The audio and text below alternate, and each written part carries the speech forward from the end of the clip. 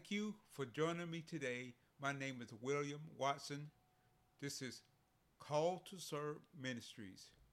Join me as I dive into the scriptures and see what it has to say about my fellow believers and myself and how we should serve one another.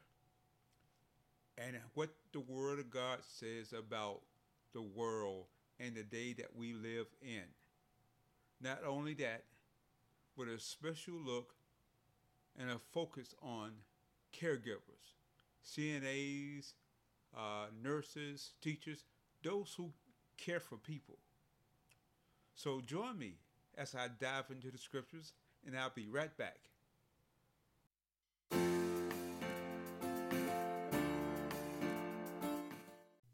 Let's start with a word of prayer. Father, thank you. Thank you so much for the opportunity to just share your word, your brief word with my fellow believers and those who may be listening. I want to thank you for the chance to do this, and I ask you to bless this word, bless what you have given me. Bless those who are listening. In your name I pray. In Ephesians 2:10, it says, "For we are his workmanship, created in Christ Jesus for good works, which God prepared beforehand that we should walk in them." We were all created with different abilities, different job skills, different personalities. But God made us all from the same lump of clay. He molded us and shaped us into the image that he wants us to be. But that image got corrupt. Particularly in the church. Paul had issues with the Philippian church. There were so many different conflicts, so many different attitude that was brought in from the Roman society into the Christian church. Paul said in Philippians 2:4 that each one look out, not only for his own interest, but for the interest of others.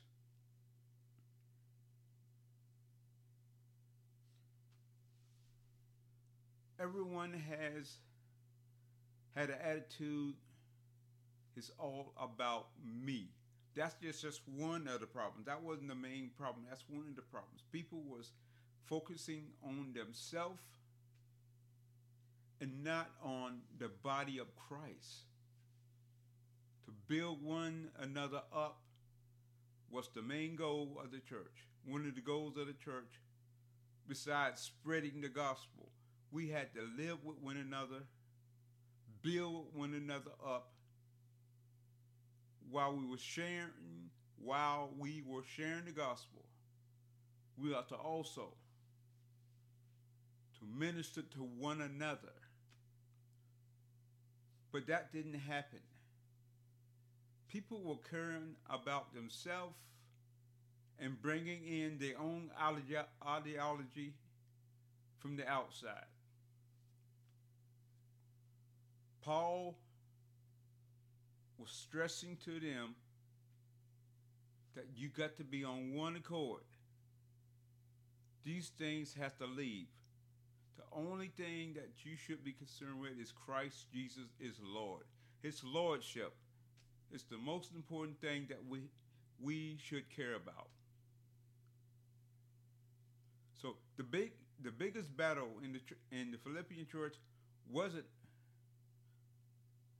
from outside. Even though they brought it from outside, it was eternal. It's inside, because the people were together, and yet they was in the same building, but they were together in the same building, but they were so separate, so far apart. Paul was stressing to them, do you remember? Down in verse 3. Let me go back up to verse 3. He said, let nothing be done through selfish ambition or conceited, but in the lowliness of mind, let each esteem one another better than himself. Let each of you look out not only on his own interests, but on the interests of others.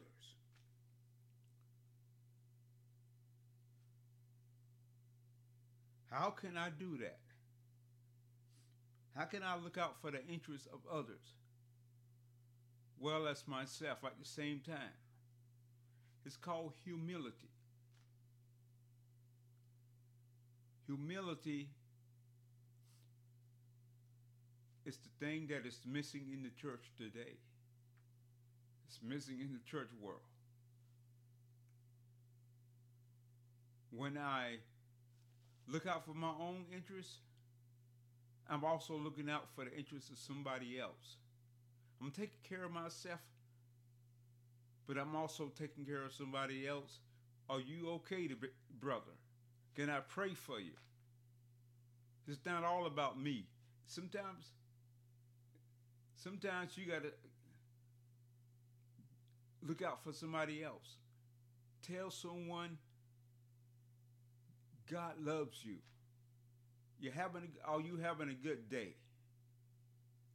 Let your focus be on another person, just me, me, me. That's the thing about the church today. We have a mindset that says, what's in it for me?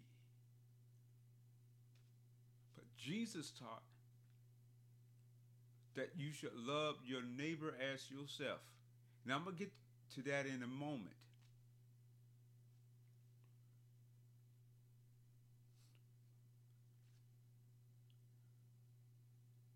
We should have an attitude of a servant. I mean, Christ showed us the attitude of a servant by coming and dying on the cross.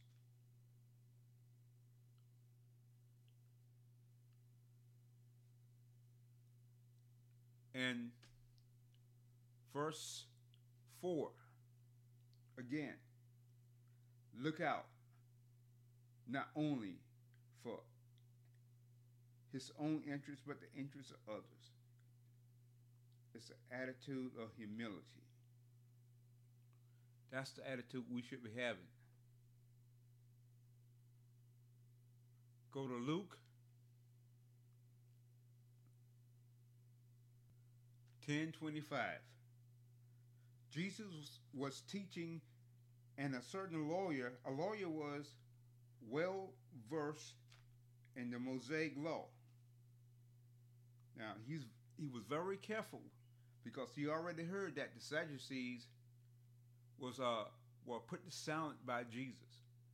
They kept asking him different questions, and he answered them in such a way they couldn't respond. So this lawyer thought he had Jesus. He said, behold, a certain lawyer stood up and tested him, saying, Teacher, what shall I do to inherit eternal life? He said to him, what is written in the law? And what is your reading of it? So he answered and said, you shall love the Lord your God with all your heart, and with all your soul, and with all your strength, with all your mind, and your neighbor as yourself. This is called the Shema. Every faithful Jewish person would recite this at least twice a day. Devotion to God is the most important thing we all know. We bring that over to Christ. Our devotion to Christ is our primary goal. Here, under the Jewish law, in verse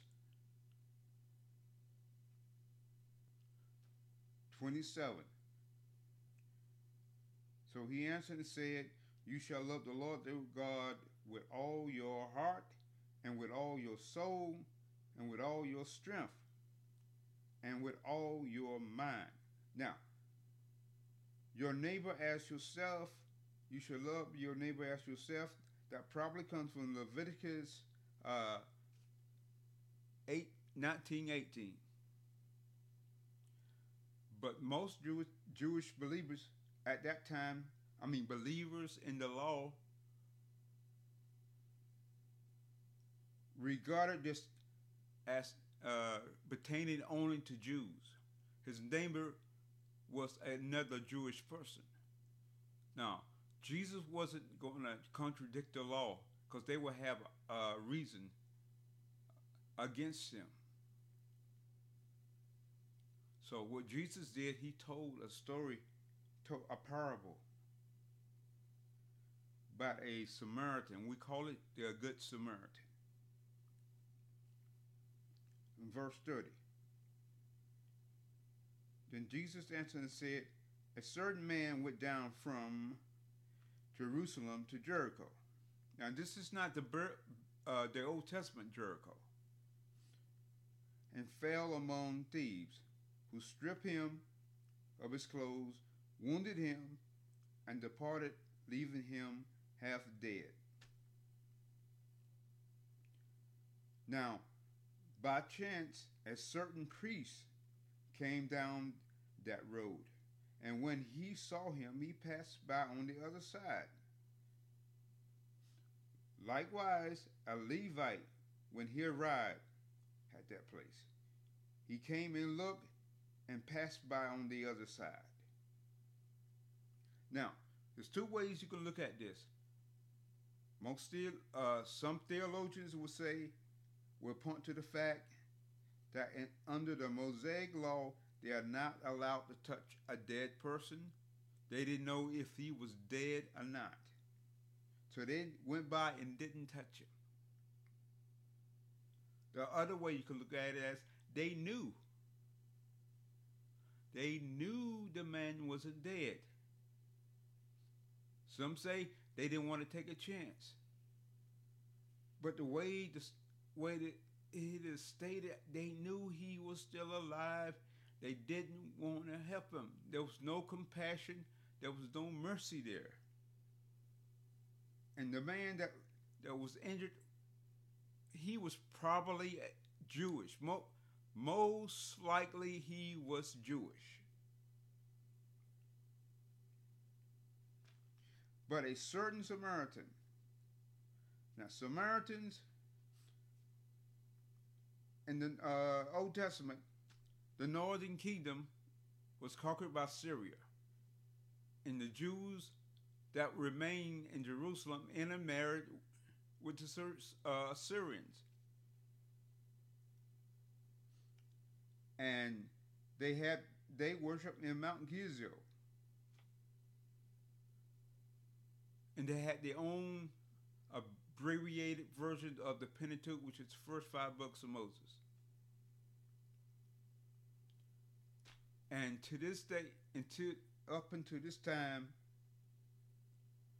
the Jews and the Samaritans hated one another. There was no love lost for either one. Samaritans hated the Jews hated Samaritans. Just like today, there's no excuse in the body of Christ for any kind of hate, for any reason. Black people can't say I hate white people because of what they've done. You can't hate for no reason. White people can't say I don't like black people. They bleeding us dry. They doing this to us. You can't say nothing. Nothing can be said.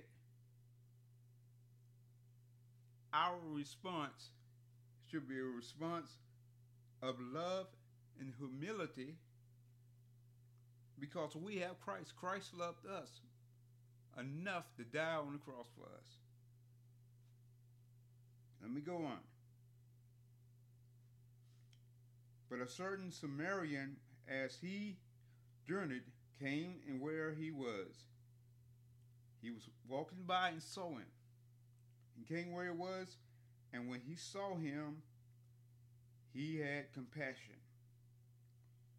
So he went to him and bandaged him up, bandaged his wounds, poured on him oil and wine, which is their supposed alleged healing properties in oil and wine when it's poured on a wound. And he set him up on his own animal. Most likely, he probably was a donkey. Brought him to an inn and took care of him. An inn could have been a house with a guest room, what we would call a guest room,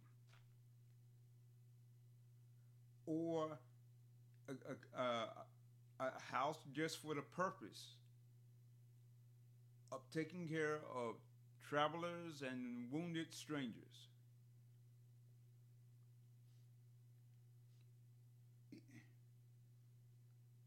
So he went to him and bandaged his wounds, pour on oil and wine.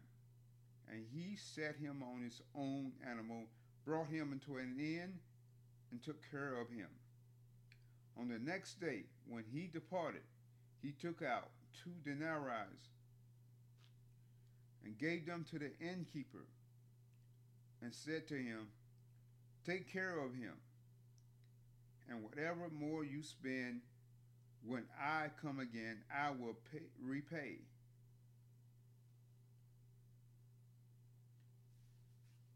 So Jesus responded in a way that also would shut him down too. He said, "So which of these 3 do you think was neighbor to him who fell among thieves?" He couldn't say the Samaritan. Remember, they hated one another. So he said, "He who showed mercy on him." He couldn't say the Samaritan. He just said, he who showed mercy.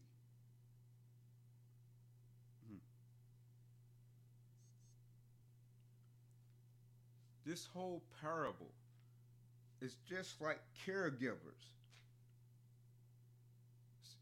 CNA, taking care of people who may not like us, who don't look like us, may be of a different race, but we take care of them anyway.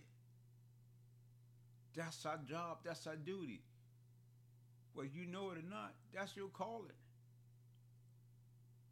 That's your calling in life. Nurses, doctors, first responders, who I have a great love for. I will continue praying for them and uplifting them and try to give a word of encouragement.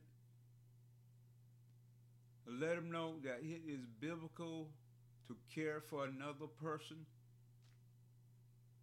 The attitude of conflict must go away.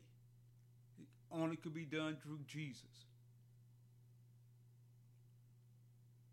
And go back to Philippians verse 8. In verse 8, it's one of the most difficult passages of scripture to explain. But we try. And we don't even come close. Most theologians will give you all kind of different answers, but the bottom line is it is about humility. And being found in appearance as a man, he humbled himself and became obedient to the point of death, even the death of cross. Mm. Christ Jesus humbled himself. He was God. He's God. But he came from glory and put himself in our position. We have no idea what that would be like. But he did it for our benefit, and also so he can identify with us.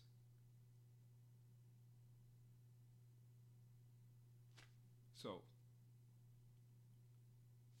I put myself in the position of trying to understand the feelings of the people I take care of. I can't understand everything, but I try. Gotta humble myself and realize they need me. They are dependent on me, and therefore, I gotta put myself out, out the picture. I can't look out for my own interests. I gotta look out for their interests, because by doing that, I am looking out for my interests. Because I gotta take care of myself to take care of them. So the main focus of what I'm trying to say is we have to be humbled. Humility is a huge part of being a caregiver. Humility is a huge part of being a Christian. That is part of our lifestyle. That's part of who we are. So, let us pray. Father, in your holy name, I thank you for your word. I thank you for the chance to share your word. Thank you, Father. Thank you, Father, again. Thank you for moving in my life and the life of those around me. I thank you that I have a chance to live for you. I thank you others have a chance to live for you. I thank you, Lord Jesus, for who you are, and I pray for a blessing for CNAs who work without appreciation, but they come and do their job. I thank you, Lord, for nurses under the same thing, no appreciation, underpaid, just like CNAs, underpaid, overworked. But we still do our job, and I thank you for it in the name of Jesus, that you see us, you know it, and you will bless us. In the name of Jesus, name of the holy name of Jesus Christ, I thank you, Father, and I praise you. Amen. Now, keep in mind that I am not Dr. Michael Brown, David Jeremiah, Bishop Wooden. I'm just a guy with a microphone and a tablet who is obedient to the Lord. Have a good day.